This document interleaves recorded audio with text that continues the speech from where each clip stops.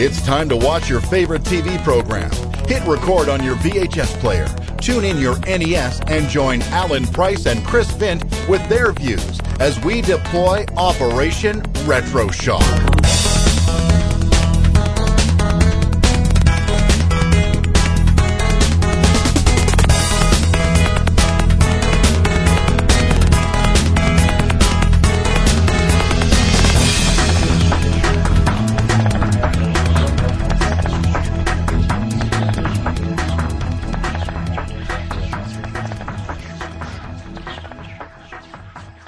And hello podcast listeners, and welcome to the second episode of Operation Retro Shock. I'm one of your hosts, Alan Price. And I'm the one. I did it again. I put it in on you, Alan. I'm terribly sorry about me. If you keep doing that, this is not going to go very far. You see, I'm not used to it with me being, the sole host of Master Universe Chronicles, which you can find on iTunes as well as Operation Retro Shock. Mr. Plug, aren't you? Yes, I am indeed. But we have a little guest, Alan, who you would like to introduce? I will indeed. We have a very good friend of ours has joined us today for one of our discussions we're going to take part. His name is Lawrence Case, and he is the lead singer of a very good band called Voodoo Vegas. Hello, Lawrence. Hello, guys. How are you doing? Not bad. Yeah, I'm doing fine, thanks, as well. Alan just doesn't know how he's feeling at the minute because he's never talked to a rock and roll star before, Oh, he's alright when we met a few weeks ago. So the reason why Lawrence is on the show, ladies and gentlemen, is because he's a huge Ghostbusters fan. Also has a little involvement in another area that we're going to cover, but more on that later on. But it's pretty safe to say that Ghostbusters, Lawrence, would be one of your favourite films, if not of all time.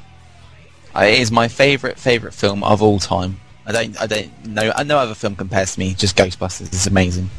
Fond memories from when I was a kiddie. Okay, well, we'll go for that, Alan, first of all, with the first question, which we can all put our thoughts and let the listeners know what we thought of the film. Over to you, Alan. No problem. This, Lawrence, you may as well take away, considering you're the big fan. What is your key thing you remember about the film back in the day? I think it was more like when I was a kid, it was just everyone watched it and just wanted to be a Ghostbuster. I think it's one of those films that you watch it, you want it to be a Ghostbuster and the team and all the catching ghosts, and something that really made everyone just really want to do that. And I loved it. It was, that's and then the cartoon was the same. It just made you want to be a Ghostbuster. That's what I wanted to grow up. I wanted to be a Ghostbuster, and that's what the film made me want to do. I still want to be a Ghostbuster now, but I don't think it's going to happen. Who wouldn't want to be a Ghostbuster? Who wouldn't want to be a Ghostbuster? Right. For me, I have to admit, yeah, very much the same as you, the whole idea of being a Ghostbuster, but it was all the technical stuff that you saw. You had the proton packs, etc., but it's just the idea of running about New York City, one of the biggest cities in the world, just ripping it apart with all these toys and trinkets. Plus what about you? Yeah. Yeah, plus the fact you get paid for it, which is, it's bound to be nice to go around New York City, as you say, with a proton pack, a PKA meter, a trap, all that kind of stuff. Not so good whenever the Environmental Protection Agency come in to pay you a little visit, but more on that there later on. Yeah, or if you got slimed, that wouldn't be very nice. Yeah, that's true. Not as if you can really scrub that off or take that to the dry cleaners and explain what you've been up to or anything. Unless you were Egon, I kind of got the feeling that he quite liked the idea of getting slimed, but he didn't ever get it done till the second film, did he? No. Whereas Venkman didn't really get much of the Stay Puffed marshmallow residue on him, whereas Walter Peck got quite a bit on him. But so, Lawrence, John Belushi was obviously going to be in the film before he died, and Bill Murray. Would you think he was more than an adequate replacement for the late John Belushi? In many ways, I think Bill Murray is Ghostbusters. I've got it on now before the call. And you watch the first scenes, it's all about Bill Murray. When he goes to Dana's apartment, and it's just all about... It's a Bill Murray film with the other guys, I think, and I don't think John Belushi would have made it any better. I don't know, I think Bill Murray made Ghostbusters in many ways.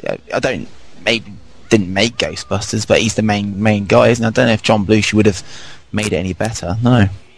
I must admit that's true. Like, I'm a big fan of John Belushi from obviously his days doing Blues Brothers and all that sort of stuff. Another movie that he did with Aykroyd, he would have been a good part in the film as Venkman, but it's like you say, Lawrence. When we look back at Ghostbusters, you just see Venkman and Murray, and it's just the picture you see. Obviously, apart from the famous logo, he's the key thing that just sums it up for you. And I mean, you can't imagine John Belushi with Dana Barrett, can you? Either. No, doesn't really go. He's really short as well, and she's really tall. It would have looked a bit funny. But as well as if they had John Belushi in the film, would we have had Harold Ramis as Egon or Winston? Would we have had them in the film? I don't know. That's a tricky one. But I think you would have still had Aykroyd obviously in there, but whether the Ramis style of Egon would have mixed with Belushi is another thing. Whether it would have been Blues Brothers chasing ghosts then. Yeah, it's hard to think of the Ghostbusters not being Bill Murray, isn't it? I think. Yeah. Yeah. When I was just reading on the internet, it says Dan Aykroyd always says Slimer was modelled on John Belushi because he's a bit of a party animal, going out drinking and eating all the time. So Slimer, he was in it some ways as the ghost. It is true. Like Murray made that movie and the series his own. He did. So he did. Yeah. I mean, it's like they talk about the third film. It's all like they've all been waiting to say if he's going to do it, and he says he's going to do it, doesn't he? So that's the go for the third film. That's going to be the tricky thing. Is number 3 is the whole rumours of is he going to be a ghost? Is he going to be real? I hope he's not a ghost. I know. I hope he's not a ghost. So I don't. But there's the rumours then that Oscar is supposedly going to be a Ghostbuster. I don't think that's a bad idea. It would make a point, considering Bill Murray's Venkman became very friendly with him when he was looking after him in number 2. Yeah, I don't know what's that guy's name. He was Mike Chiara. Is it? Jack Black said might be in it as well. They worked with Ramis on that Year One film, so yeah, they might both be in Ghost. But I don't know. It'd be quite interesting to see. The internet is full of myths and little subjects that we're obviously talking about now. So, Alan, I'll throw this one over to you. Did we all want to have a proton pack whenever we were kids, and what was the appeal of it? This, to be totally honest, Chris, a wee bit of a silly question. Who didn't want a proton pack? Really? The appeal of it, just the words nuclear accelerator. Kind of. Love the things nuclear. If they have nuclear or plutonium in it, you're hooked. Yes, definitely. Why not? Things that could make possibly big explosions. It's the scene when you hear it get, them starting it up first time round, and you just hear that's a great noise. It is one of the best noises in cinema. Yeah, so it is. Definitely. It just hooks you. Lawrence, what about yourself? No, I definitely wanted the proton pack. I think I had the toy. You get the foam. Yes, foam I had that. Yeah. I said that to Alan, and he just laughed at me near enough. Yeah, I had a different one, sort of like pump it and it'd fire little foam sponges out. And then I had another one which also used to be like beam a light on it. You'd be ghosts. You'd actually beam onto the walls. That was quite a good one. That. Awesome. Oh yeah, amazing to think how small they are when you see them now. If you ever see one, it's really small.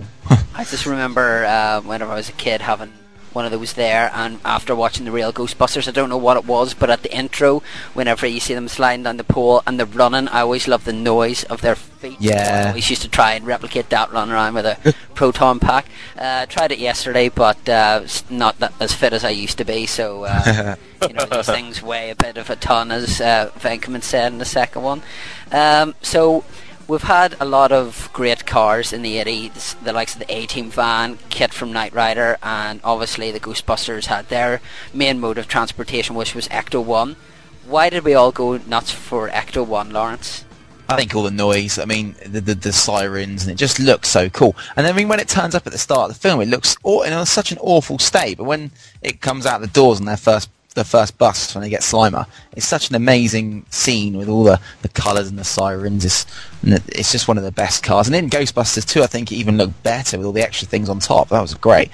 It was one of the best movie cars ever, I think. Yeah, definitely. I must admit that's true, but I'm very annoyed, Chris, that you left another very famous car off this list, if you can guess. Oh, God. No, I didn't. Oh, yes, Starsky and Hutch's car. Is that the one you're talking about?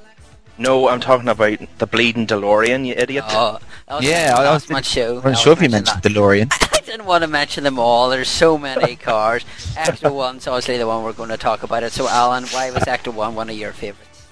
Oh, it's like Lawrence says, when especially having when you mention when you think about Ecto 1, there was a documentary that was on the game. We'll talk about the game later, but it showed you all the details about it. You know, the flashing lights, the noises, all that sort of stuff. It seems like a key part of Ghostbusters that we've been hammering on about. Is noise seems to be the key part that hooks you on a certain part of the show. The Proton Packs, Ecto 1, they all have just these wee defining features around the sound and just the way they look. Yeah, so, that's just the grasping. Plus, the fact as well is that you're doing a job. You're not necessarily a policeman or driving a fire engine or being in an ambulance, but you're getting to go around, flying around the corners. Say 88 miles an hour, perhaps. There, I'll do that for you. Hey, thank you. Going around the corners and things. But it seemed even though it had more stuff on it, like the little things, coming up saying Ghostbusters for hire. It seemed to even be faster in the second one. Obviously, if they didn't have Ecto 1, they wouldn't have known to use the Statue of Liberty, perhaps. Yeah, I'm sure they must have sped that bit of film up to make it go that fast. All that stuff on top of it. You never know. Look at Kid from Knight Rider, Super Pursuit mode. I think it's just that fast forwarded slightly. I got Ghostbusters on now, and every time you see them in the firehouse and in the car, you want to see more of their equipment. That's what you want to see in the car. You just want to see more and more of it. They were just having I was just watching the scene now where they're downstairs by the containment unit, and they're talking about the Twinkie and that's how much paranormal energy there is in the city. And there's the ghost trap there, and you just want to see more of it. And I think that was always the frustrating thing. And there was that montage section in the middle of Ghostbusters after they catch Slimer, and I always wish there was another scene of them catching a ghost. But obviously you got to make it more of a film, so they can't really do that. But you want to see another ghost catch, because there's only ever Slimer, wasn't there? And then, I suppose the Library Coast, and then the one at the end. You never saw any more them going out on many more busts. But that was the only frustrating thing I always found on Ghostbusters, was that you never saw another ghost catch. Yeah, the one thing, well, we may as well mention it the way you're saying about wanting to know more, is the game gave you the outlet to just see that wee bit more. That's what I loved about it, yeah. So just walking around the firehouse. Yeah. And you got to try this pool achievement. Yeah, it was great. I just loved walking around the firehouse, and there was a bit where you could walk down the side underneath the stairs that go up the top, and then you could look through the window, and there's a little Ghostbusters 2 memorabilia down the side. Sort of. Did you see that bit? That was great. Yeah. Okay, so obviously we touched on John Belushi, maybe being in the film, Bill Murray taking his place. So, Lawrence, maybe a bit of a redundant question, but favourite character from the film then? Venkman. It's got to be Venkman. He's the guy. He's the dude. I mean, it was Ray and Venkman, but it's Venkman every time. He's my favourite Ghostbuster. If I ever play online on the Ghostbusters game, I'm always Venkman. It's great. It's all about Venkman, and he gets all the girls as well. He's the one who gets the girls. He's the greatest Ghostbuster. He's the heart of yeah. Although Ray is the heart and soul of the Ghostbusters. Yeah. It's all about Venkman. Just because I think it's because he's so cool about it as well. He's just chilled out about it. When they go and catch the library ghost, he just doesn't. He's not really that bothered about it, and thinks they're just being a bit silly. But then, obviously, when he needs to be the hero, he becomes a hero. I love that bit in the end of the film when I think there's the stairs, and then someone says, "Where do they go?" And then Venkman's like, "They go up." And then there's a lightning strike, and then he's like, "Right, everyone go forward in front of me," because that's classic. It's great. But when he needs to be the leader and the hero, he can be. That's why Venkman's the best. Venkman as well, but like Lawrence says, always had a wee bit of a soft touch for Ray, because he's the heart and soul. But it's just one of those things. I have this underrated liking for Winston. I know I feel like I'm leaving out Egon here, but Winston, though underused, he's underrated. Another key thing that supposedly Bill Murray was driving on about for wanting to do Ghostbusters 3 was wanting the Winston character to be more developed. Well, he even said that in the game. He wouldn't do the game unless Winston had equal billing. So I mean, I remember from years ago in the game when the Ghostbusters game came out when the original film was made, Winston wasn't even in the game or on the front cover of it, and he's not. I've even got the DVD, which was out. I think it was '99 or something, and he's not even on that. He's not even on the back cover of it. It's weird how they never really put Winston in it, and he was such a main character in the cartoon and everything. I know he only came in halfway through the film. That was quite strange, and they didn't really give him equal billing in the second film either, I thought. He wasn't in it that much. Which then just backs up Bill Murray wanting to give him that extra thing. Plus, he had some of the best lines in there as well. You know, you can't forget that's a big Twinkie. Yeah.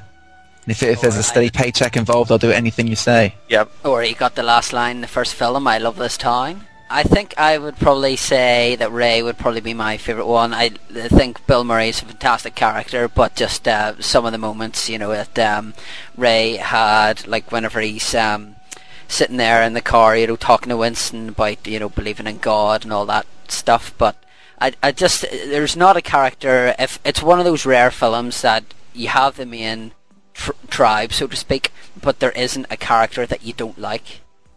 Apart from Peck.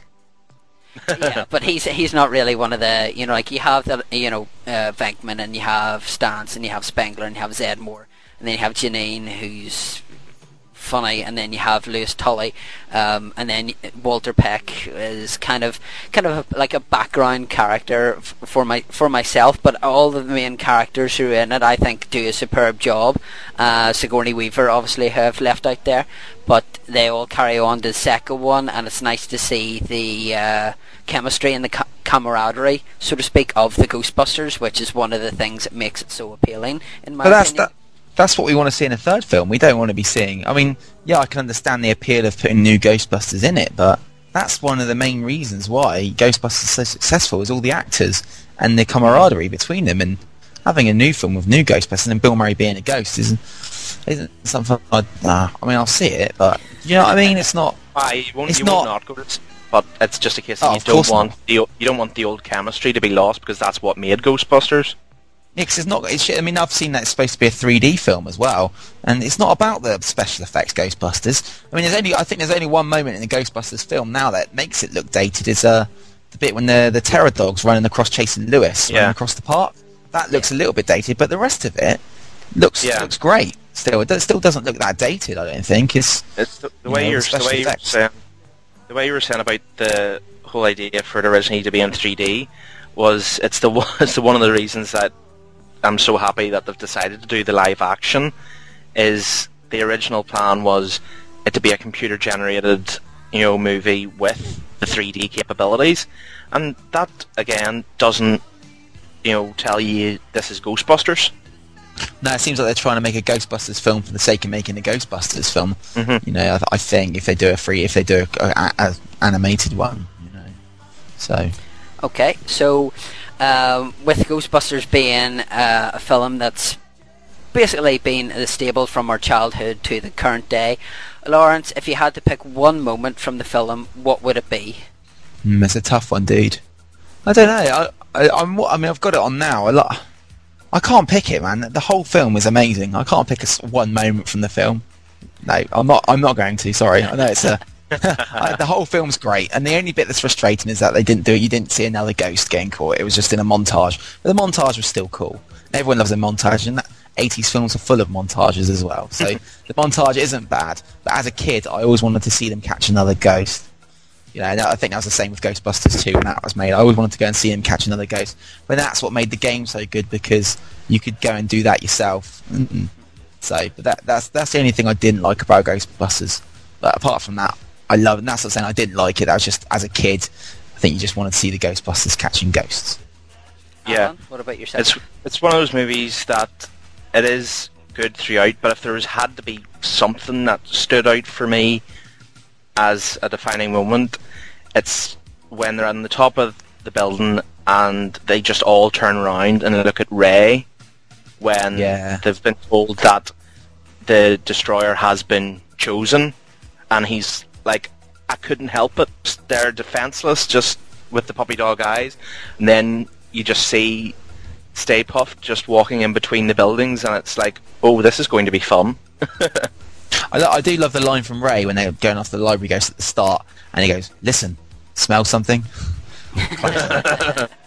Yes. Yeah. I think for myself, it'd probably be. I think it would probably be whenever you see Ecto-1 for the first time, and they're going, they have the suit on, they have the proton pack for the first time.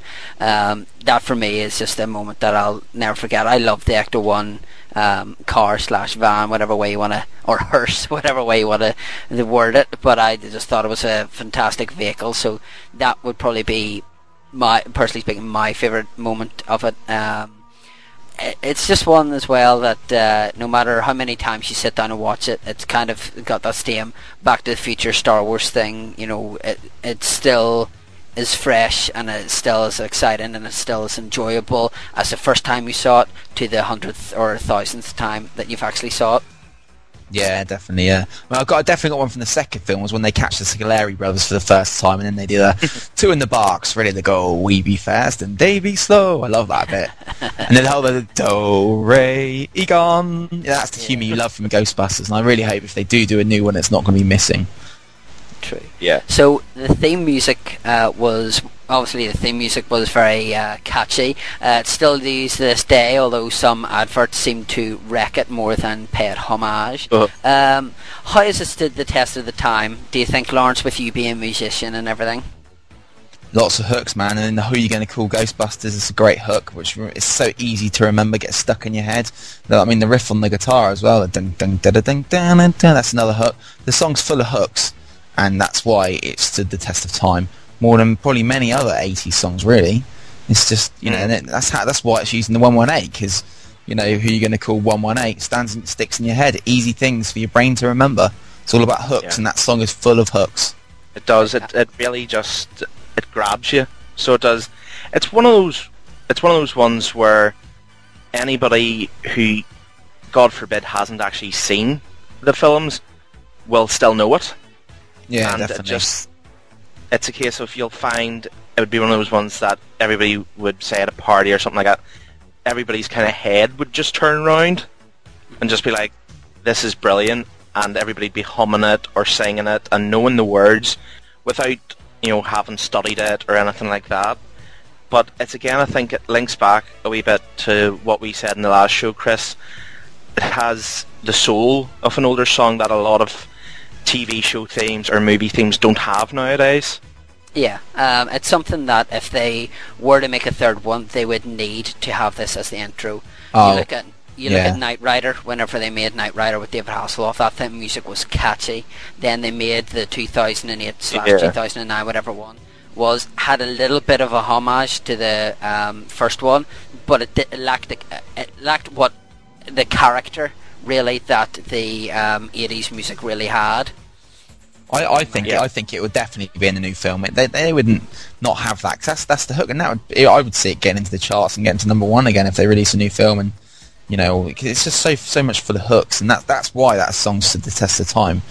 Like I said, because of the hooks that people remember, and that's an easy thing for the brain to remember. Songwriting 101. So they brought it out on Blu-ray, obviously, give a better definition, and there's the new Mattel figures. Now, Lawrence, you don't know this, I don't think. I've just had an update via Twitter regarding the new Mattel figures. The new figures that are coming out are the Ghostbusters figure finished slimed Peter Venkman and Ray in his science coat. Oh, really? Nice one. Yep, they're the new Mattel figures, which I've just had via the guys from Pop Culture Network, updated via Twitter, so hopefully you're happy with that. Are those 6-inch or 12-inch? I think they'll probably be 6-inch, since the majority of them all seem to be. So I would imagine they'd be 6-inch figures. I saw there was a 12-inch Venkman coming out in March. I saw that. I looked at it, checked it yesterday.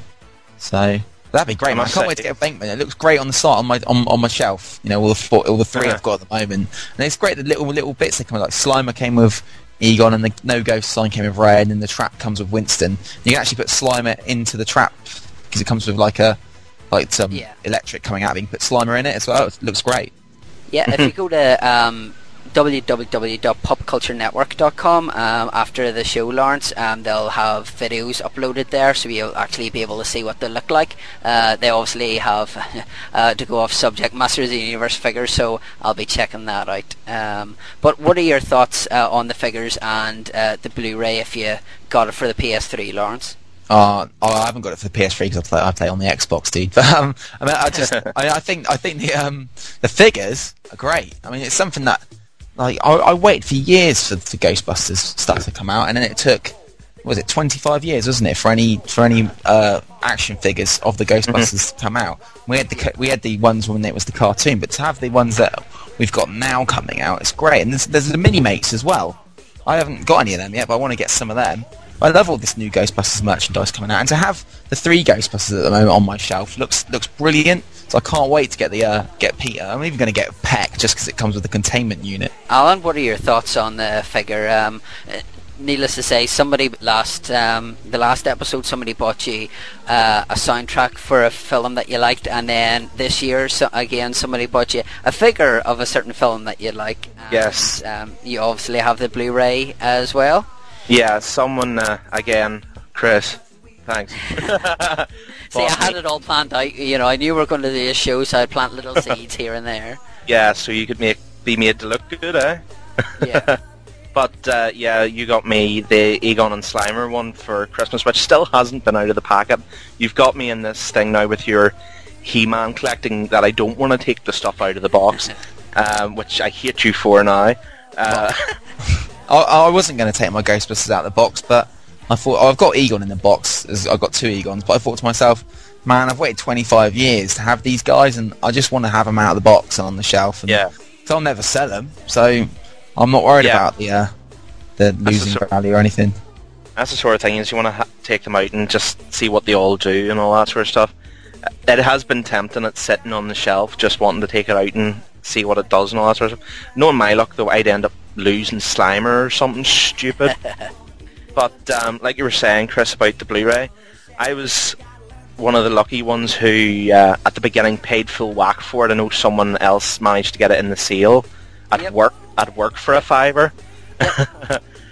But I don't really care that I paid full price for it because it's very, very worth it. Just turn it on for the first time in Blu-ray, you're just like, here we go, I'm ready to get into this story again, and just you're ready to sit and see how good it is in Blu-ray. And it's like Lawrence said earlier, it looks fantastic, and the only thing that looks dated is the likes of the demon dogs chasing after, through the park and all that sort of stuff.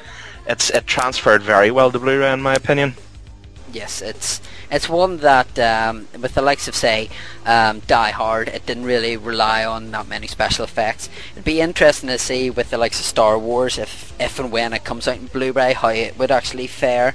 Ghostbusters never really had a special edition like George Lucas did with Star Wars, so he could touch up all the special effects. It'd be interesting to see that if they did that, with Ghostbusters, how much better the quality of the certain parts that kind of lack would have actually been. Well, I think the only bit they'd need to do is the Terror Dog. I think the rest of it, that's the magic of the film as well. I don't think it... I'm just watching it now. I've got it on the screen, the sound down, and there's the bit where Peck's turning off the containment unit, and you can see on the shelves behind him all the traps, the used traps and all that. The special effect, it wasn't a special effects film, it was more of a story-driven film with special effects. And I think one of the beauty things about Ghostbusters is also that it's a thing for the kids, but then there's so many jokes as well. You watch it when you've grown up that are more adult as well. Like the bit when he says about Alice at the start when she's seen the library ghost, she's lying on tables. He asks her if she's menstruating right now, and like when you're a kid, you don't even know what that means. Yeah, but exactly. you watch it when you're an adult, and it's really funny. Yeah. We're going to cover a small portion of other Ghostbusters items, like Ghostbusters 2, Real Ghostbusters, and the video game, because with Ghostbusters it's such a rich film, it's probably something that we'd explore again. So, Lawrence, if you want to go over maybe some of the stuff to do with Ghostbusters 2, then Real Ghostbusters, and the Ghostbusters video game, which you got for the Xbox 360. Yeah, I got that on import when early. I got it in June when it came out because they said that it wasn't going to get released on the Xbox for ages. So I was even contemplating getting a PS3 just so I could play the game. But I didn't. Luckily, Atari made it multi-regional. No, Ghostbusters 2 set 5 years after Ghostbusters 1. Great film. Although to be fair, it's a great film, and as a fan, I love it. But the storyline, if you run it along the same lines, is quite identical to the first film. I'm sad to say, but it's still a great film, and I think that's. I mean, I've read reports. Bill Murray says he really didn't like the film. He sort of thought that the special effects guys took over the film, which is why, sort of, if they make a new one, I hope they don't do that and really make it a special effects film. Because I think Ghostbusters 2 kind of lost the character-driven story a wee bit, but it was still a great film, and to see them back again and to get to know the characters and see what they've been up to 5 years later was a great thing to happen. So I loved it. I remember it. I actually think Ghostbusters 2 was the first film I ever saw at the cinema. Actually. Right. Well, that's a big one anyway. So it is. Yeah, definitely. What about the real Ghostbusters, Lawrence? Great cartoon. I even watch it on YouTube now. Brilliant. I mean, it was. Although it didn't have mmany links to the actual films, I think there's only one or two. There was one where they go back. It shows like a recap montage. No, like a recap. The Ghostbusters just come in after fighting Stay Puft into the firehouse, and then their suits have been covered in the marshmallow goo, and then the suits make like evil Ghostbuster ghosts. If you remember that, that's the. And then there was another one where they mention Ghostbusters 2 was when I think Peter gets covered in mood slime. I think that's the only two references they really make to the films. Yeah, really, like hard references to the films. Okay, Alan, what are your thoughts on if you watched the cartoon whenever you were a child? Yeah, the cartoon for me when I was a kid confused me initially because I was again one of those people who was like, is Egon's hair not the wrong colour? And all that sort of stuff. But it's like Lawrence says, it's one of those wee ones. It is a confusing one because initially you didn't have that many links to the show, but you were a kid at the time and you just enjoyed this. Oh, this is Ghostbusters again. It was very dark when it first came out, but then I don't know who released it. I can't remember who released it, but they wanted to make. You have the DVD. I have the DVD, but it's not in front of me. I can't remember who actually. I can't remember who released it. Yeah, they wanted to make it more for the kiddies, so they made it more about Slimer, and then they called it, because it was just the real Ghostbusters, wasn't it? And they made it Slimer and the real Ghostbusters, and it sort of leaned less scary, leaned more towards kids. And although we were kids at the time, I can't really remember if I was scared watching it. I just love seeing the Ghostbusters every week, so I don't think the change really affected me at the time. There was like the Filmation did the.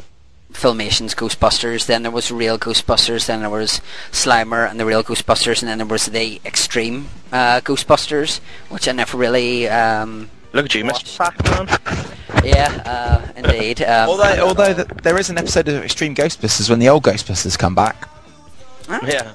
It's the final two episodes, I think of it, or it might not be the final two. It's in the second series. You can get it on YouTube and things. Yeah, the original Ghostbusters come back and they go out together. Catch loads of ghosts. It's quite good. Alan, obviously we played the Ghostbusters game together on the PS3 whenever it first came out. What are your opinions on that? Just very briefly. Ghostbusters the game for me started with the build-up, before it was even released. So it was just being in work, and everybody was coming in, asking, when's it coming out? When can we have it? And the breaking of the bad news about it not coming out in Xbox was a big killer, I must admit. And I even managed to get a Mini Cooper Estate in the Ghostbusters Ecto-1 scheme of colours, and that really set everybody off on release day. That's for stuff. And just standing there looking out at the car, knowing that I would be getting the game later that day and just wanting to be home playing it there and then, because it just built up the atmosphere for it. And then when you got to I got to sit down with the game and turn it on, and you get your first the training level, and you have to chase after Slimer in the basement, and before he shoots off back to the hotel, you're just like, I'm in the Ghostbusters, I'm a Ghostbuster, this is amazing. It was a brilliant game for any Ghostbusters fans. If you haven't played that, you've got to play it. Well, I can't believe there'd be no Ghostbusters fans who haven't played the game. But it was so good. I got it on import, and I was waiting. I think it took 3 weeks after it had come out in America to arrive here, and every day I was getting back and I was waiting for it to come through the post, and it came, and I just put it into the Xbox, and I just loved every moment of it. I completed it quite quickly, which was the only problem, but I've played through it about 3 or 4 times since. I love walking around the firehouse, it's great.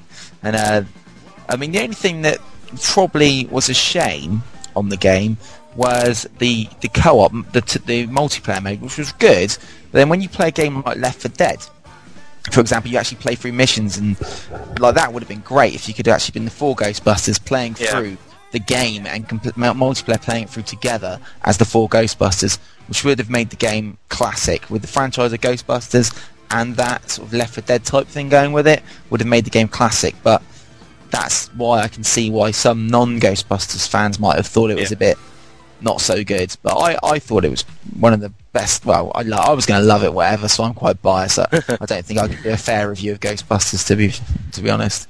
I think it's one of those games that a lot of movie-based games are normally quite poor. The only one that would stick out in my mind, bar Ghostbusters, would be GoldenEye back in the N64. Yeah. Quite brave there. But the fact is that they got all the actors to come back to voice their characters, all the Ghostbusters to come back to voice their characters. The guy who played Walter Peck to come back to voice his character as well. For me, it was almost like having Ghostbusters 3 in front of you, because it was just like a script that you'd never seen before. And if they come across like that in the Ghostbusters 3 film, there's nothing to worry about at all. It was the game was a script they couldn't have done in film, I think, as well, which is what another added appeal to it, I thought. For me, the game was Ghostbusters 3. I know there was Ghostbusters 3 coming out, but the game was Ghostbusters 3 for me. It was brilliant. I don't think I've ever been so excited for a game when they announced that, because I always used to look on YouTube and on the internet like everyone does Ghostbusters video game, and I remember when the first video came out, I was so excited. I watched it like 20 times. The trailers were fantastic for it. Yeah, they were. I think the trouble is I spoiled it for myself, didn't I? I read all the spoilers and saw what happened. But I loved it. Great game, and even the online mode is really good. But I think if you have played a game like Left 4 Dead or Gears of War, Left 4 Dead, Gears of War, Resident Evil 5, you're spoiled for the co-op. It's just something to improve on for eventually if they do decide to bring out another one when Ghostbusters 3 comes out. Well, our friend Simon on the Xbox magazine, he works on Ministry of Slam, says they are bringing out another Ghostbusters game, so hopefully they will work on that, because like everyone said, the fact that all 4 Ghostbusters were together again was brilliant. I would have liked a little bit more customization, a bit more free roaming, like GTA maybe, but not too much like GTA, but something like that would have been good. But just to walk around the firehouse was brilliant. And I like the way the game leaves it off with the idea of them opening franchises. Yeah. Which could lead to a bit more of a free roaming not free roaming, build your character sort of type game in the next one. And maybe they don't even have to get the original Ghostbusters in it so much. If they're going to be, say you're a Ghostbuster in LA, not New York. But that's another thing we haven't said about the film. New York was as much a character of the film than as the actual Ghostbusters were. New York, the city, is a character in the film. Which because you could believe New York to have all these sorts of ghosts in it because it has such a history. Yeah, I think it was more of a character in Ghostbusters 2, obviously with the Statue of Liberty and things. But with that and people being really mean in New York, hence with the mood slime and all that kind of stuff. Yeah. But if we're to sum up our views on Ghostbusters, Alan, what would you say? I think I only need to say one word, and that is historic. Lawrence? I would say it's a great film for kids to watch now. Yeah, it's a great film for kids to watch, like we did when we were kiddies. And it's also a great film for adults to watch. And if you're an adult and you haven't watched it for years, since you've grown up, watch it now, because you'll get the jokes again. And there's loads more jokes in it for the adults to remember, like we do. Well, we watch it now and we'll see all these jokes which we wouldn't have got when we were kids. So it's just it'd be a timeless classic. That's exactly what I was going to say. It's a timeless classic. It's, as I said before, no matter how many times you watch it, it remains a very good one. to this day. So, Alan, are we going to move on to the next subject? Yes, we will move on, indeed. Ghostbusters, yes, very good at trapping ghosts, but one man they most certainly could not capture, even though he's meant to be dead, is the Phenom himself, The Undertaker, which leads us on nicely to our next topic, which will be WrestleMania 8, but we will talk about that after the break.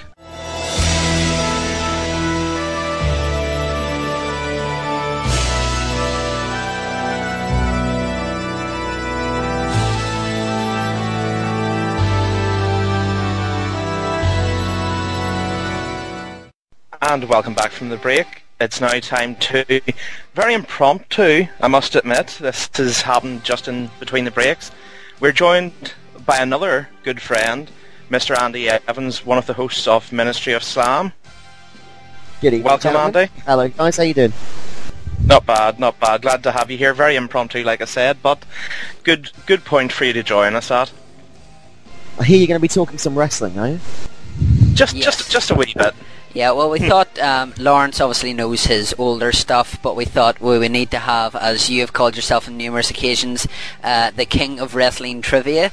So we thought we can't really go down a wrestling route without having one of the co-hosts from the Ministry of Slam, who's been there since well, myself has started listening to it anyway, and you've been a good friend of the show and supporting it, so at least we could do is have Lawrence and yourself, Andy, on the show. Appreciate that. It's a great little show, you guys. It's absolutely fantastic. That could be a wrestling character, Andy. The king of wrestling trivia. I think I lost that title about 2 years ago. Okay. Alan, if you want to go ahead and kick us off then, or ring the bell, so to speak. Ding ding then. Ding ding. This isn't Rocky. Well, well, as everybody knows from us mentioning earlier, we're going to be doing WrestleMania 8. So we'll dive straight into the evening's first matchup, which is Tito Santana versus the Heartbreak Kid, Shawn Michaels. So, Chris, do you want to start off? Yeah, I remember watching this, obviously, whenever I got this VHS recorded and popped it in the VHS player back in the day. The person who recorded it was nice enough to, not that I have anything against it, but I wouldn't watch it, the American National Anthem.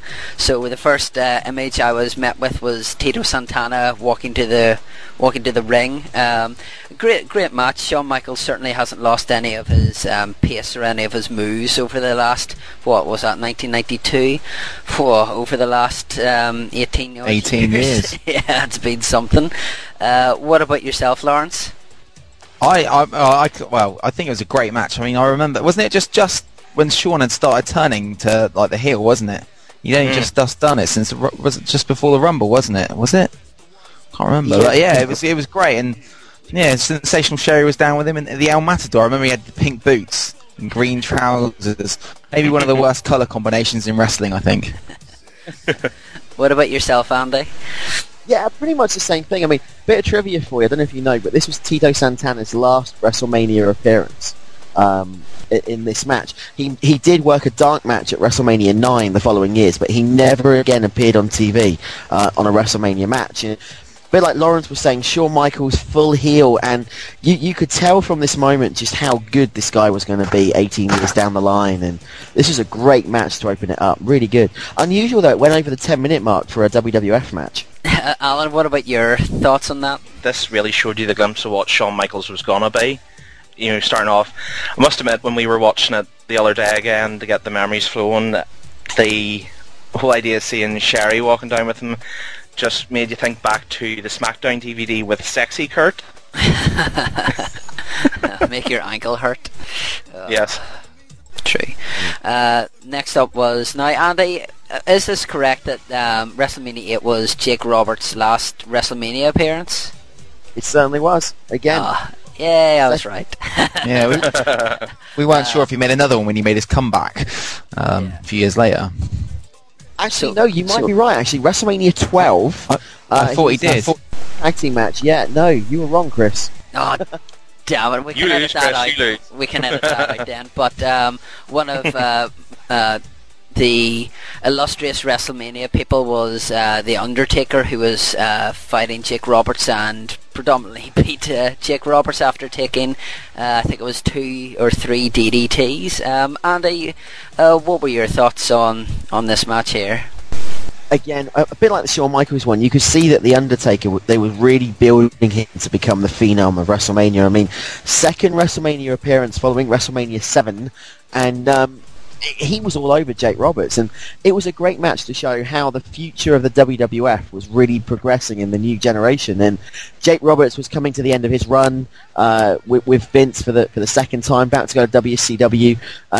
They really kicked the guy's ass and sent him out the door packing. So The Undertaker with Paul Bearer as well, with and the urn coming out, and every time The Undertaker was punched or in a bit of trouble, Bearer used to put it close to his chest. You don't see that anymore. It was great to watch that, and absolutely amazing to see this match.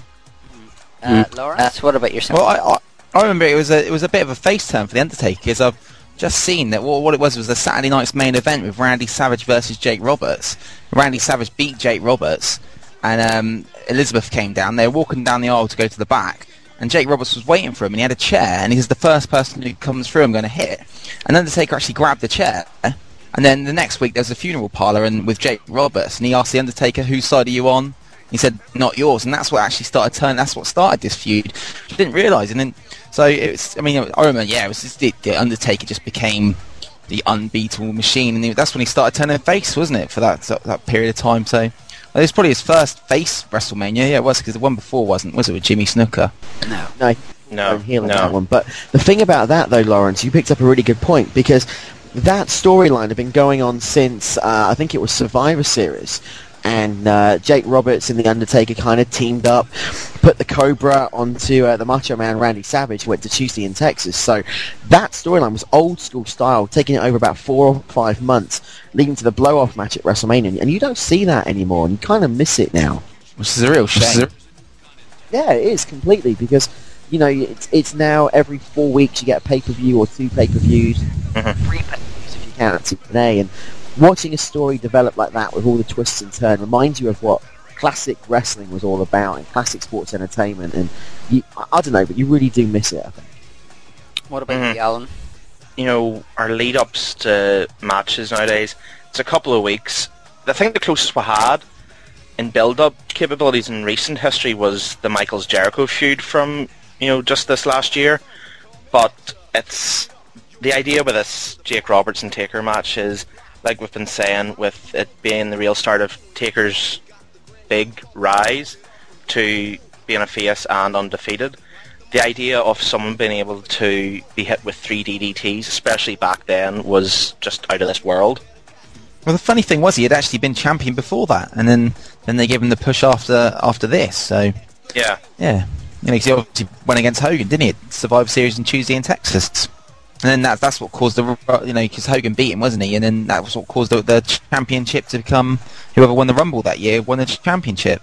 Ric Flair, wasn't it? Yes. Yeah. The Undertaker beat Hogan thanks to Flair's interference at Survivor Series, and then the title was vacated, and that's how we got to the Rumble. But it was the Undertaker had only been in the company for a year and a half. It was already on the rise, and WrestleMania is what it's all about. It's showcasing the Immortals and making the future stars, and that's what classic WrestleMania was all about. Maybe not so much these days, but classic WrestleMania around that time was building up the younger talent, and the dead man's not exactly young now, but back in '92 he was still at the beginning and the prime of his career, and you could tell that by the way he kicked Jake Roberts' veteran ass. But also to say that though, Jake Roberts was great. You see the programs leading up to the match. I mean, that's what you're missing nowadays in wrestling, and people like Sheamus and all these new people. You're not getting so much. Someone like Jake Roberts was a legend on the mic, and I hope he goes in the Hall of Fame this year. Yeah, I'd agree. 2 people who had an awesome match for the Intercontinental Championship and are in the Hall of Fame were Roddy Piper, who was the champion. The only belt that he actually won, apart from the tag team gold, the only singles gold then that he actually won. Yeah, it is. But then again, Jake the Snake never won any gold apart from the $1 Million Championship, if you can call that. Or Ted DiBiase, really, did he? Only the tag belts. Yeah, that was another travesty, yeah. Yeah, but he was facing Bret Hart. For me, apart from the end match, this was the match of the evening for me. I'm not a huge Bret Hart fan, but I just love the storytelling in this. It would have to be, for me, it would also have to be the best match that I saw Roddy Piper in. Lawrence, what are your thoughts on the match? Going back in time in my head, if I remember, that was something I was really looking forward to, and if I remember, it was one of the first. Well, obviously there was a Hogan Warrior a couple of years before. That might have been a bit before my time. I would have only been about 7 then to really think about wrestling. But that was the time I remember Bret and Piper was the first two faces going against each other. I remember I loved Piper being the Intercontinental Champion. He beat the Mountie, didn't he, at the Royal Rumble before that? Yeah. And I remembered that match, and I mean it's good ending as well, with Piper bringing in the bell, wasn't it? He was referee took a bump, and the Piper brought in the bell and was going to hit Bret Hart with it, but then decided not to, put Hart in the sleeper, and then Hart pushed against the turnbuckle and rolled over, didn't he, for the pin? But it was a good ending to a great match. And I remember it was very excited when I was younger because it was two faces and two people. I'm not really that much of a Bret Hart fan, but see Piper as the Intercontinental. I loved Roddy Piper as the Intercontinental Champion. It was a very great shame that you didn't see him with more championship gold in his career. Myself, I think. Yeah, I agree with everything that you said. Bret the Hitman Hart is the excellence of execution. And Lawrence, I know on MOS we talk about the fact that you're not exactly the biggest Bret Hart fan, but Bret Hart is the legend, and he is one of the best. Not the Bret Hart you see now, of course, but you know the Bret Hart back then. And Roddy Piper, in terms of only winning one championship in his career, yeah, in the WWE he did only win the Intercontinental Championship, but he was one of those workers that didn't need a title to be over with the crowd. He didn't need to be the world champion or the tag team champion or the Intercontinental champion.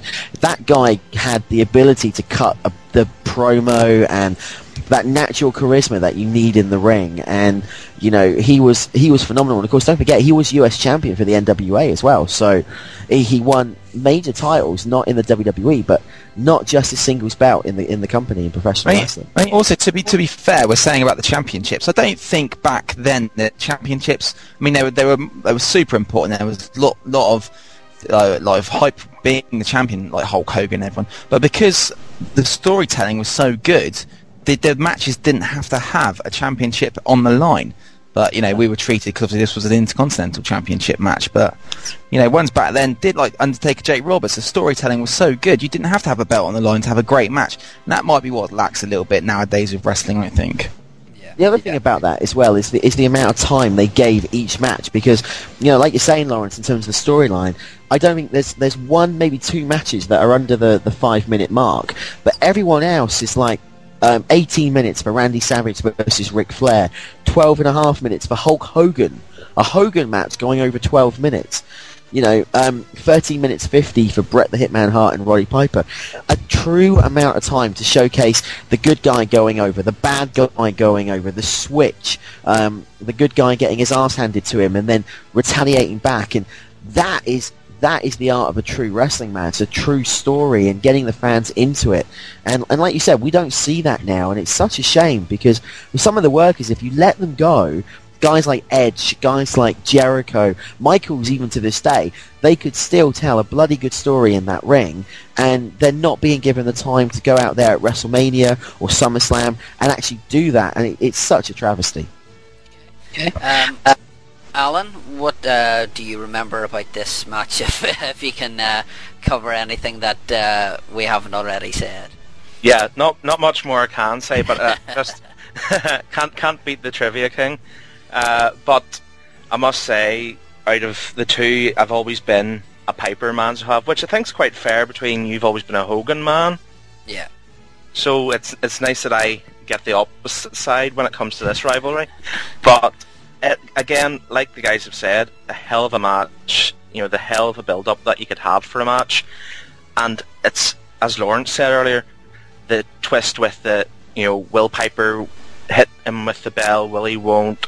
Just, it's the sort of thing that we miss, and I don't think we'll really ever get back. Mm-hmm. With WrestleMania 8, this was the first wrestling pay-per-view I'd seen, so this was actually the first match that I'd seen that had blood in it. Obviously, like WrestleMania 7, Hogan fighting Slaughter was the one before that, and there was blood there. But this was the first one that I'd actually seen blood in it with Bret Hart bleeding. But something that they seem to use less than obviously whenever we're in the PG stage at WWE now, they don't use at all. If somebody's bleeding, then near enough come up with super glue to super glue their cuts together. So we'll move on to the next match, the 8-man tag match. A tag team here which are still, if you could say, active in inverted commas, the Nasty Boys, with the Mountie and Repo Man versus Hacksaw Jim Duggan, Virgil, Big Boss Man, and Sergeant Slaughter. Andy, do you have anything positive to say about this match at all? No. I'm kind of at a loss now. Lawrence, what? Well, I think, the good thing about this match is another match that's showcasing the future of wrestling with the Nasty Boys in it. They're still about today and showing what they can do, and that's what we want to be seeing. And WrestleMania 8 was a real showcase for the future of wrestling. Nasty Boys is another example. I think whenever they say WrestleMania is a showcase of the mortals, they should just write bar Nasty Boys.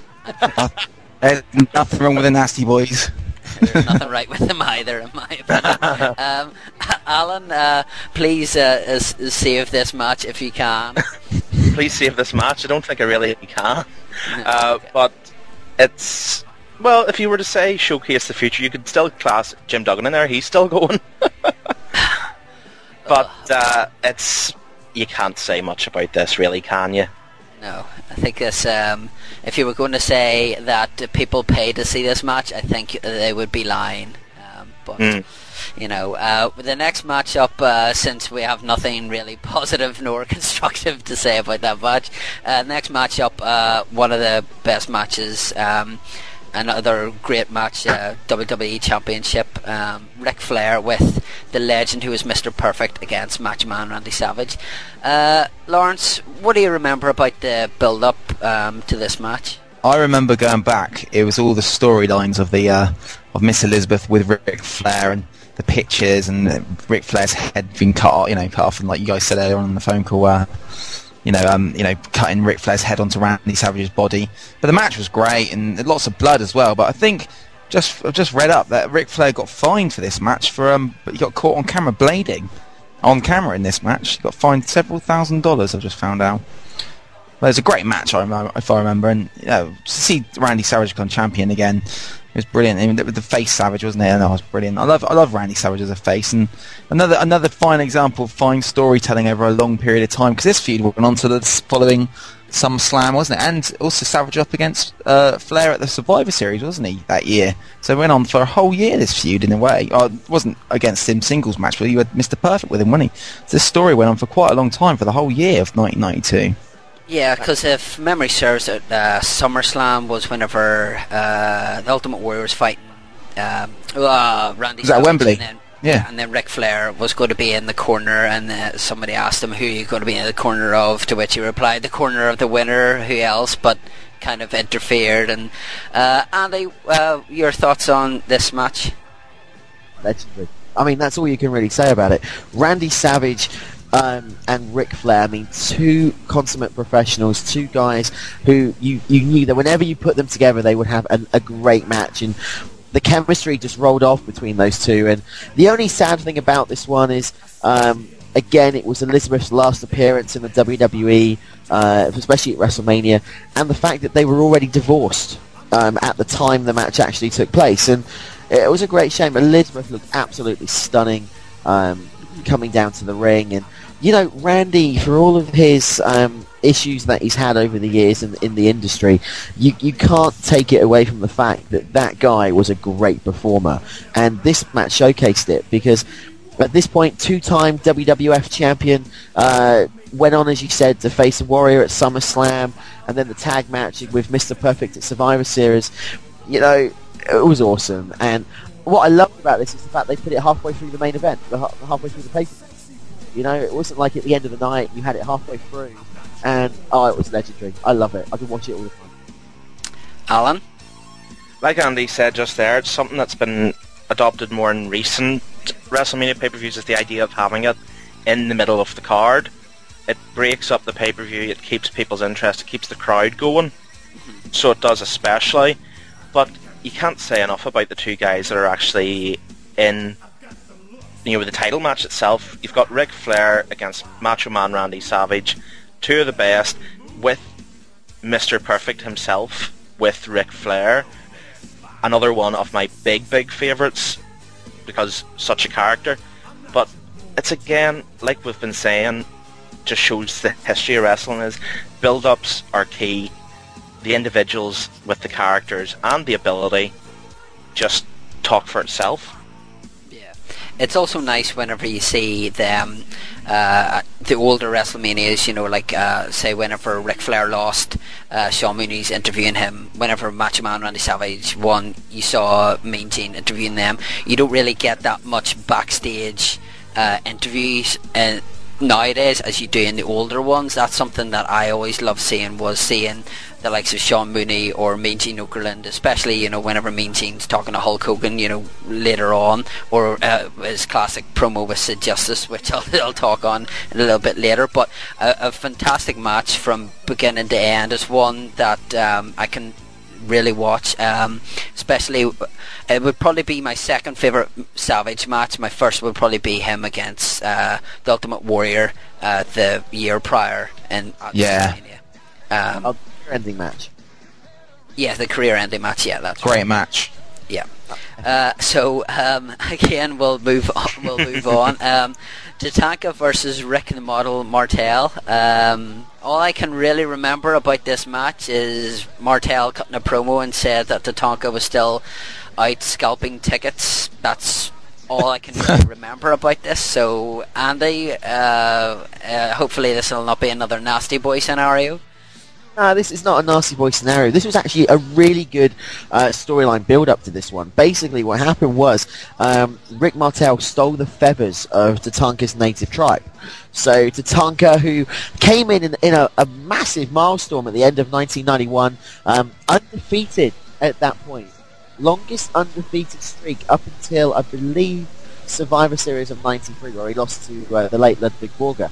And this was a time when Tatanka came in and he had been given the feathers from Chief Jay Strongbow, former WWE Hall of Famer, and basically it was all about revenge. It was all about Tatanka trying to redeem what he thought was the abuse of his people, and trying to capture that back from the arrogance of Rick the Model Martel. And it came across because, again, Chris Chavis and Rick Martel showed what they can do in that ring. And Martel, in my opinion, has always been underappreciated in professional wrestling and undervalued. And same with Tatanka. That guy could have done a hell of a lot more in his run. And this match goes to show that they could have done it. They had a really short amount of time to get everything across. And in my view, they did it spot on. Loved it. Lawrence? I mean, the main thing I can remember was Tatanka's undefeated streak from back then. I can't remember the match so much, but now Andy's bringing back the memories of the feathers and all that. I remember that, and I remember the good match. And well, maybe Tatanka never went over as much as he could have because of the Indian gimmick, maybe. But I don't know. I mean, it was a good match. Yeah, another one. It's only 4 minutes 43 though. Very short match. I think it's the shortest match apart from the Owen Hart one. Yeah. Alan, what about yourself? If you want to cover the tribal dance that he has at the start of the match. I'd rather not do the tribal dance. I don't think my impersonation would be too good. I've done a few impersonations in my time, but I don't think it would really slide at the minute. And I don't want to hurt my voice either and wake up the neighbours. But it's like the guys have said, Tatanka, a very underestimated guy. So he was.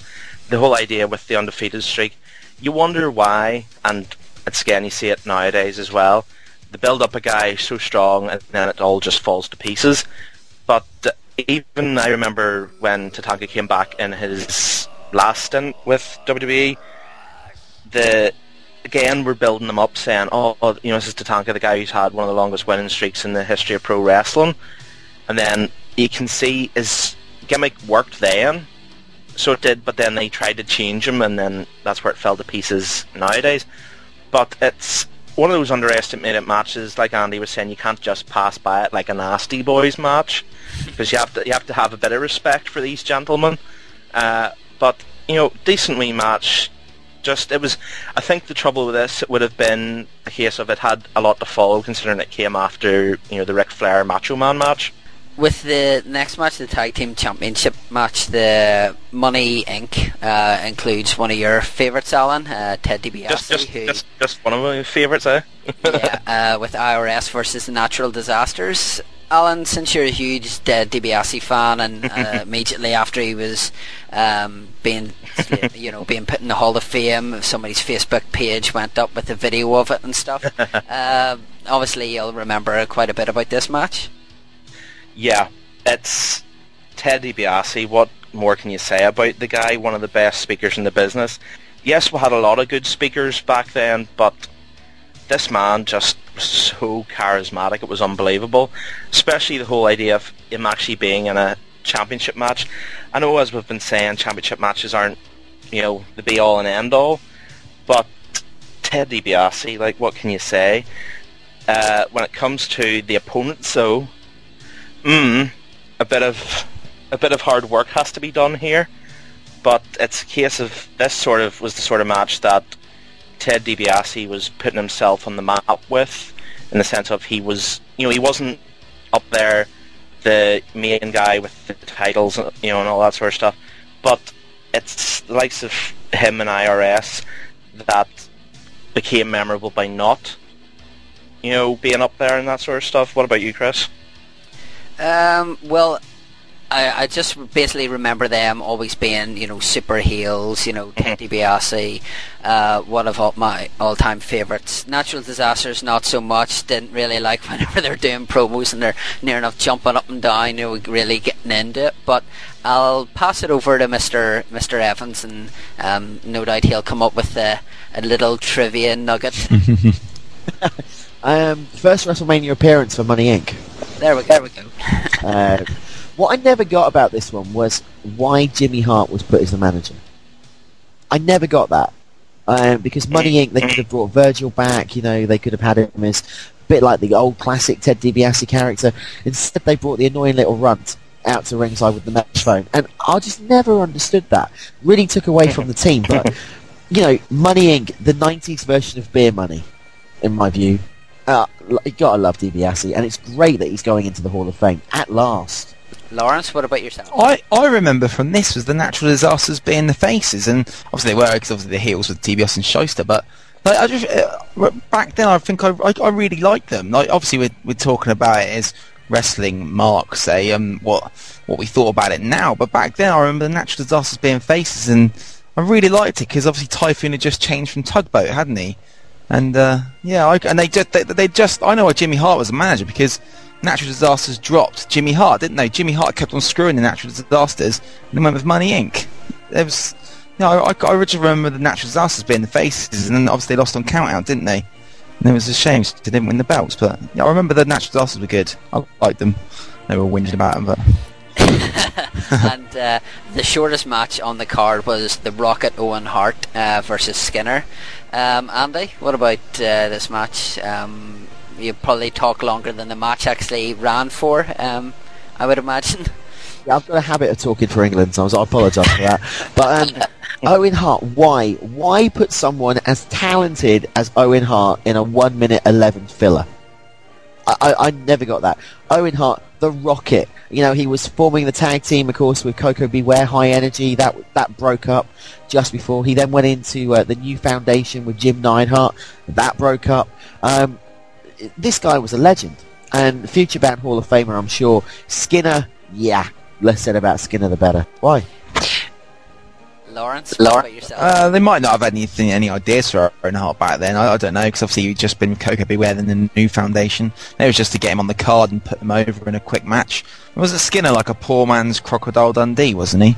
Yeah, it was a poor man's Steve Irwin, so to speak. Yeah. Funny match. 1-minute 11, that's mad. What's the point in putting it even on the card? Exactly. Alan? Why do you put such a guy like Owen Hart in this sort of a match and give him basically what has become known as in recent years the Chavo Guerrero treatment? and just completely annihilate the poor bloke, and only give him a minute out there, let alone anything else. It's again one of those less said the better moments. It might have been because they were at the time pushing Brett, weren't they? And then they can't have Owen and Brett doing a lot, because then it's two brothers, and they might think of them as a team or something. You know what I mean? They might have, that was just before Brett had the big push, wasn't it? And that year he won the belt, didn't he, off of Ric Flair? Was it that year? Yeah. Yeah. They could have put him. Yeah, it was that year, but they could have made him a big tag team guy, similar to Brett, and not buried him on a card like that, because he didn't really do anything until I think it was 1995, and it's a shame though, because he was awesome. WrestleMania 94 wasn't it? WrestleMania 10, wasn't it? Against Brett at WrestleMania 10. Was that whenever he said, "I'm going to kick your leg out of your leg"? Yes. Yeah. Okay. So the last match of the evening, one of my all-time favourites, and I know Lawrence likes this man a lot. Hulk Hogan versus Sid Justice, and what was billed as so many wrestlers have, the first of many retirement matches, versus Sid Justice. So for me, I just remember seeing the build up to this, seeing him sitting down with Vince, all like clean shaven almost, with just his little tash there. Vince actually turning around and going, "I'd like to thank you, all the Hulkamaniacs, thank you," and put his hand out to shake, something that you wouldn't really see the two of them doing nowadays. But for me, the moment of the match was before the match even started, whenever Sid Justice turned around to Mean Gene and said, "No, shut up, you fat bald-headed little oaf." He said this man couldn't talk was right. But I'll pass it over to Lawrence, since he's another Hogan mark. I remember back then though, I was sad because it was, but you don't realise, do you? When I was 9 at the time, and I remember them saying it's Hulk Hogan's last match, and I thought it was.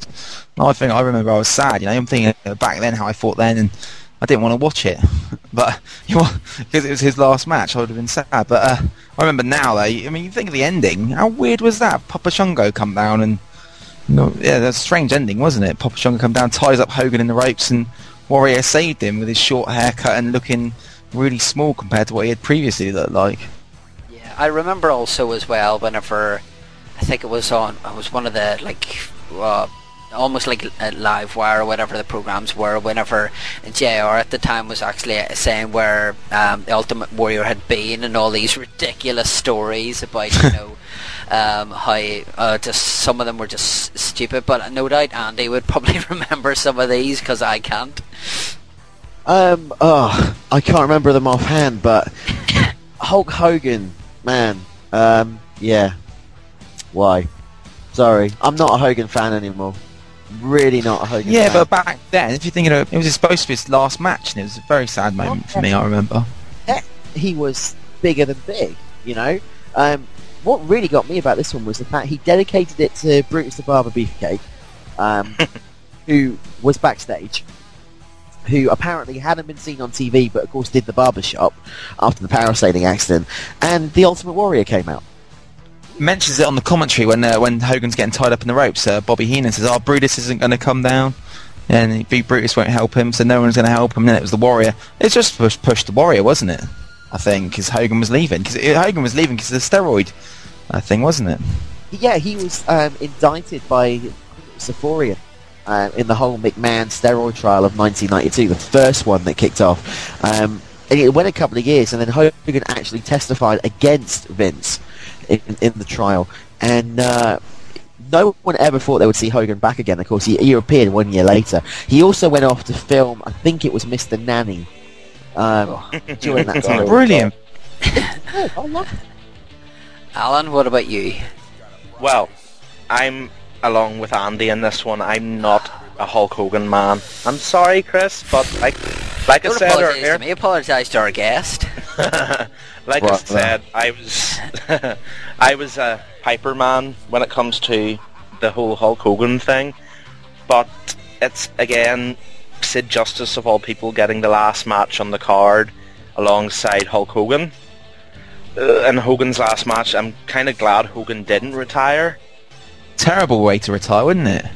Yeah, but it's like we've been saying with the whole steroid thing. It's, again, it points to the, thank God it wasn't his last match, because I remember reading it was, I'm trying to remember, it was like Sex, Drugs and Headlocks or something was the book, and I think it was Piper mentioned that Hogan's backside was as thick as a hog's hide from the amount of steroids he'd taken. Just another wee Roddy Piper thing there. But it's, again, Hogan, you can't say much more than that. He was a big name. Not personally mine, but what can you do? It is fair to say, though, and I've got to go with Lawrence on this one, if it hadn't been for Hogan in the 90s, wrestling wouldn't have been what it is today. So yeah, you can't argue that. Hogan has got a lot for us to thank him for. And like you said, not a nice way for him to bow out to go up against Sid Vicious of all people. But at least he came back for one more payday at WrestleMania 9 the following year in a tag match. And of course he won the belt, as we talked about on MOS. So it's not a nice way for him to go, but Hogan was and is an icon. He always will be. Not as good as Bret Hart, mind you, but he would always be a legend. Covered the matches. I think we'll go on to a few wee different topics now. First one being favourite entrance music from the list of stars that were on the pay-per-view. How about you, Andy, first? You know what? I love the classic Bret Hart music. The Hart Foundation theme that he came out with it took me back to when he was a tag team specialist, which was always good. But I've got an admission to make, and I hate saying this.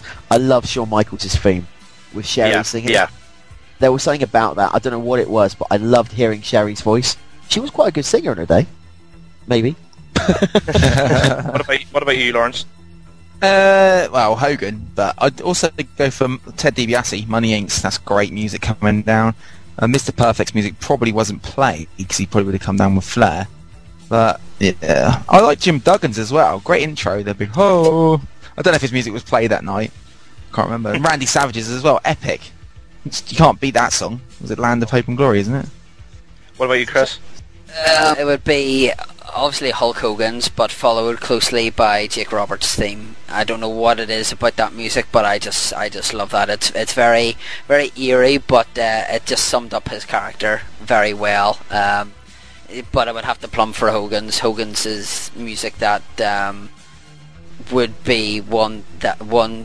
Obviously, I liked him as a wrestler, but I liked his theme music as well.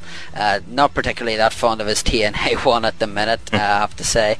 But they would be the ones that I would plumb for. I also quite like the Big Boss Man music. Don't get started on the Boss Man. Yeah, don't. Especially with WrestleMania, the album, and him singing along on that there, and his Titantron, whenever he returned, of just him fixing his tie and hitting Austin with the chair. That was just awful. For me, no surprise for Hogan, for Chris and Lawrence, but no surprise for me when it comes to Ted DiBiase for me. Closely followed by Jake Roberts, because there's, again, just something about his theme that hooks you and suits his character down to the ground. We'll now go on to how would you compare this WrestleMania to a modern WrestleMania like the one we just had last year? How does it hold up in comparison? Chris? As I say, it's very different because you have more storytelling here. I can't really say that out of a lot of WrestleManias that I've watched, there's been a heck of a brilliant storyline, like say Lawrence said earlier, with the Jake Roberts Undertaker, or with the Ric Flair Macho Man Randy Savage. Near enough all these matches, or the big matches, will have a very, very good storytelling thing. You don't get as much promos, backstage promos, which is something that I really like, and always have done. I just seem to prefer more of the old school wrestling than the newer stuff. But that's just my opinion. Other like some of the guys may say differently, but that's just my thoughts, my 2 cents, so to speak. Lawrence? One thing you do notice from it is that it's just all straight tag matches and singles matches. There's no gimmick matches in this whole card, and that's what it was like back then, wasn't it? I mean, I think that must have been about a year later you started getting it, wasn't it? That SummerSlam, wasn't it? A casket match. from The Undertaker, wasn't it? Went against, I can't remember, Kamala, was it, at the SummerSlam? And that was a casket match, but you never get gimmick matches back then so much. I mean, there was the cage matches, but that was about it, wasn't it? But it meant I think the storytelling that I think the main thing we're saying is the storytelling back then was so much better than now. And also, the way you got to think about it, and I'll say it on MOS, is that the WWF, WWE Championship really meant something back then. Nowadays, it doesn't. With people like Sheamus being champion, it just doesn't mean anything, I don't think, compared to what it did back then. It's just putting it onto someone to try and give them a push. But also, on the same hand, that you didn't need people to have the belts, like Jake Roberts and Undertaker. Great story. Didn't even need a championship a belt involved in the match at all.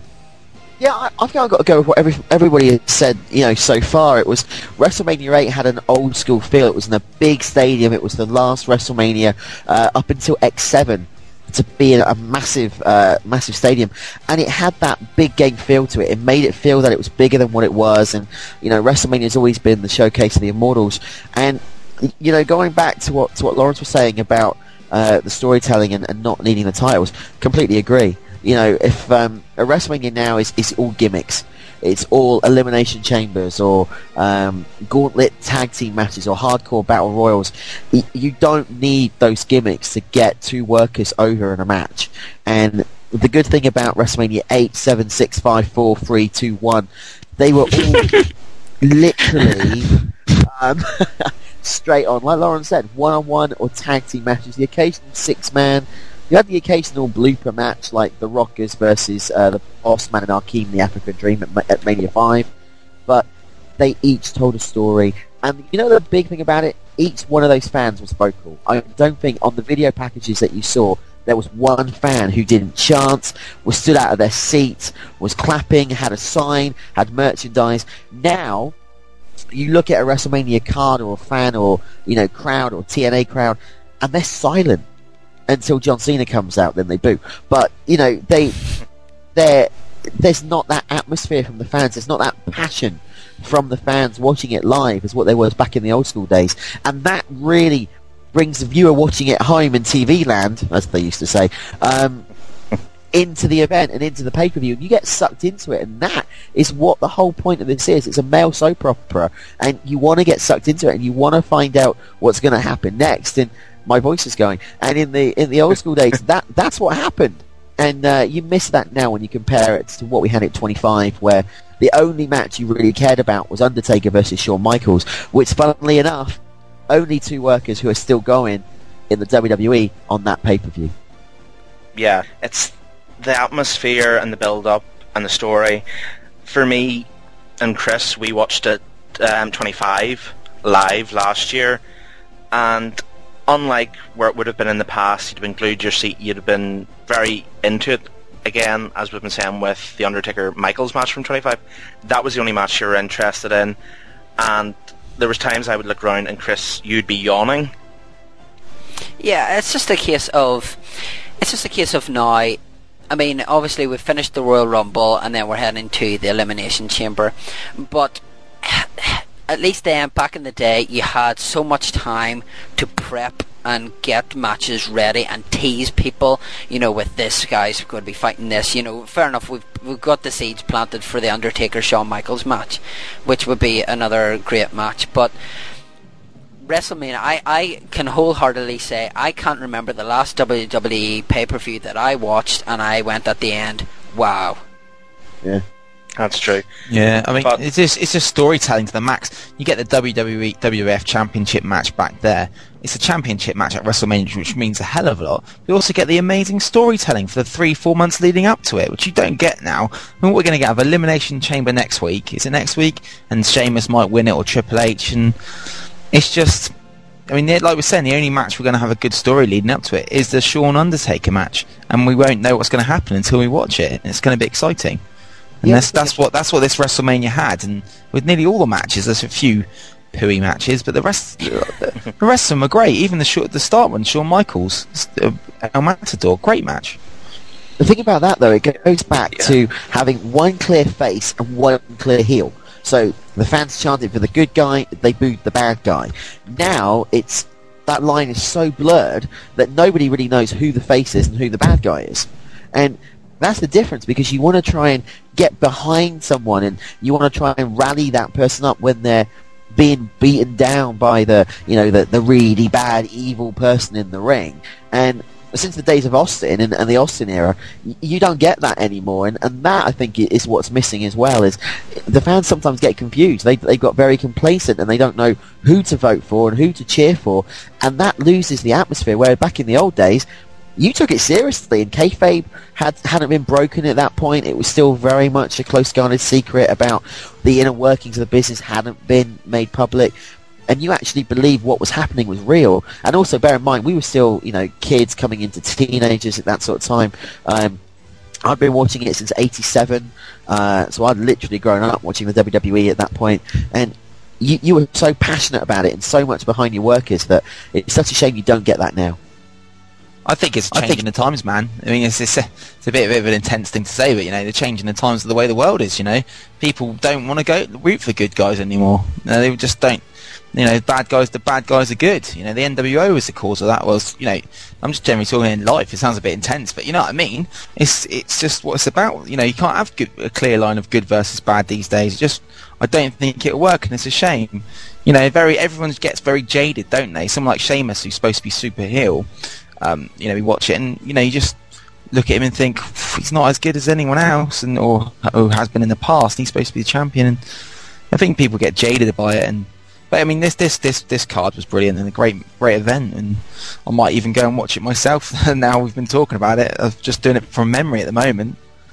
It's great. I don't think we could have summed that what we think of this pay-per-view and basically the business at the minute any better, with the whole idea of you would just want things to be, as the saying goes, simpler can be better, and It's the way things should go. Obviously with us being older fans, we still like the idea of we'll cheer for the bad guy and all that sort of stuff. But the idea of having a good guy, having a bad guy for live events is where that becomes fun for us older fans. It keeps us interested. But we've summed it up as best we can. But I think that'll do for our WrestleMania 8 roundup. And I just want to say thanks to Lawrence and Andy for joining us. Gentlemen, if you would like to do any of your plugs, the floor is yours.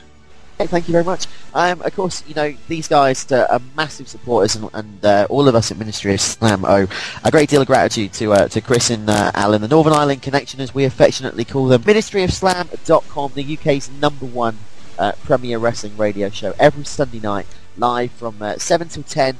Of course, Lawrence joins me, Lee Tyers, and Simon Miller and Martin Mathers of FS7 fame. We're a great little team. Hope you come and join the show. 3 hours every week, interviews and discussions. So, and we take your calls as well. So come and join us. I'm just going to say thanks to Alan and Chris as well. And also, please, everyone tune into the Ministry of Slam. And also check out VoodooVegas.com for all your rocking needs. And if anyone, I think Chris and Alan are going to play So Unkind. Is that a song you guys are playing? Yes, that's right. Since it's the main stable for the intro for Ministry of Slam, we thought it was only right that we play it as the outro for our song. We have the awesome Matt Howlett who does our intro, but it's nice to have another awesome guy as yourself, Lawrence. We were going to ask Andy to sing, but since his voice is going a wee bit, we thought it would be better not to. With the WrestleMania 8 roundup, obviously, if you are looking to purchase it, you can do in the UK. You can go to a fine sponsor of the Ministry of Slam, Silvervision. You can actually get it there for $14.99. The code for that is WTC016. That's WrestleMania 7 and 8. So we touched a little bit on 7. I did probably more than most. But as Alan said, we really want to thank you two for coming on. We enjoy tuning in the Ministry of Slam every week, and just wanted to thank you for coming on, and I'll pass it over to Alan to round up the show, so to speak. Yep, absolutely. I'd just like to echo Chris's response there and say thanks again, guys, for supporting us so much. And as you all realise, this show has been a wee bit different than we had initially advertised for this month. Obviously, because we had the impromptu joining of two good friends, things have run a lot longer on certain topics, so we're now going to put back our video game review of Donkey Kong Country and Teenage Mutant Ninja Turtles to next month's show. But I must admit, I think everybody will have enjoyed this one quite a lot. But again, like Chris said, go over to Silvervision to pick up your classic wrestling DVDs and your modern ones if you fancy that. Go to VoodooVegas.com. They're going to be the next big thing in UK music. And of course, go to MinistryOfSlam.com. But I think that's it pretty much for this month, Chris, don't you think? I think so. I'm near enough all talked out, so but it's been enjoyable to have Lawrence talking about Ghostbusters and WrestleMania, and have a good friend Andy, who was the main kind of the main supporter of us whenever we initially decided to do this show. So blah, blah, blah, if I could actually talk.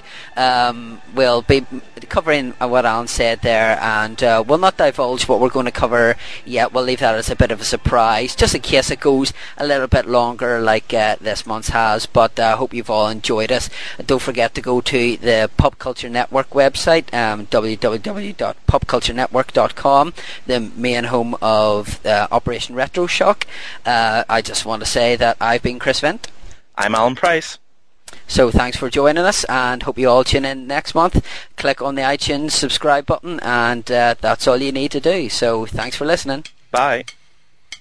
You're always in my head now. You made me lose my mind, and I've got you in my bed now. Why are you so unkind?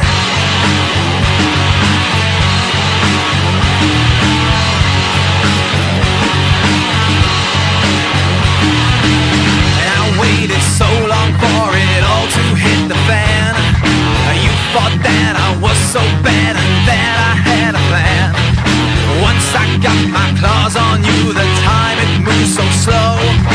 You made sure it was tied down and that I couldn't go. And I see you crying, and I won't let it get me down. Why'd you keep on lying? Why the hell did you mess me around? You're always in my head now. You made me lose my mind, and I've got you in my bed now. Why are you so unkind? You're always in my head now. You made me lose my mind, and I've got you in my bed now. Why are you so unkind? They say that love is blind, and I know that for sure. Once you are out of my life, I found my perfect cure. Once you got your claws in me, I thought that dark was light. But now that I am rid of you, I'm glad you're out of sight. And I see you crying, and I won't let it get me down. Why'd you keep on lying? Why the hell did you mess me around? You're always in my head now. You made me lose my mind, and I've got you in my bed now. Why are you so unkind? You're always in my head now. You made me lose my mind, and I've got you in my bed now. Why are you so unkind?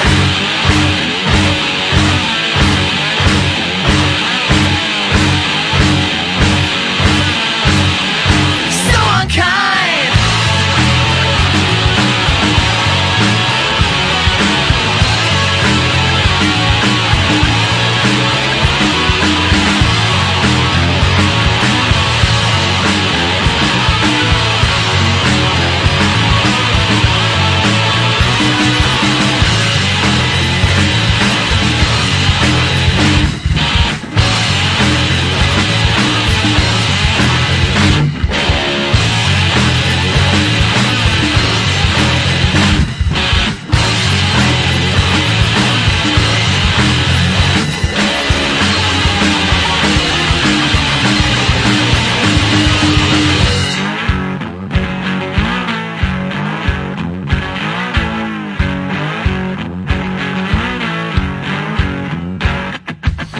You're always in my head now. You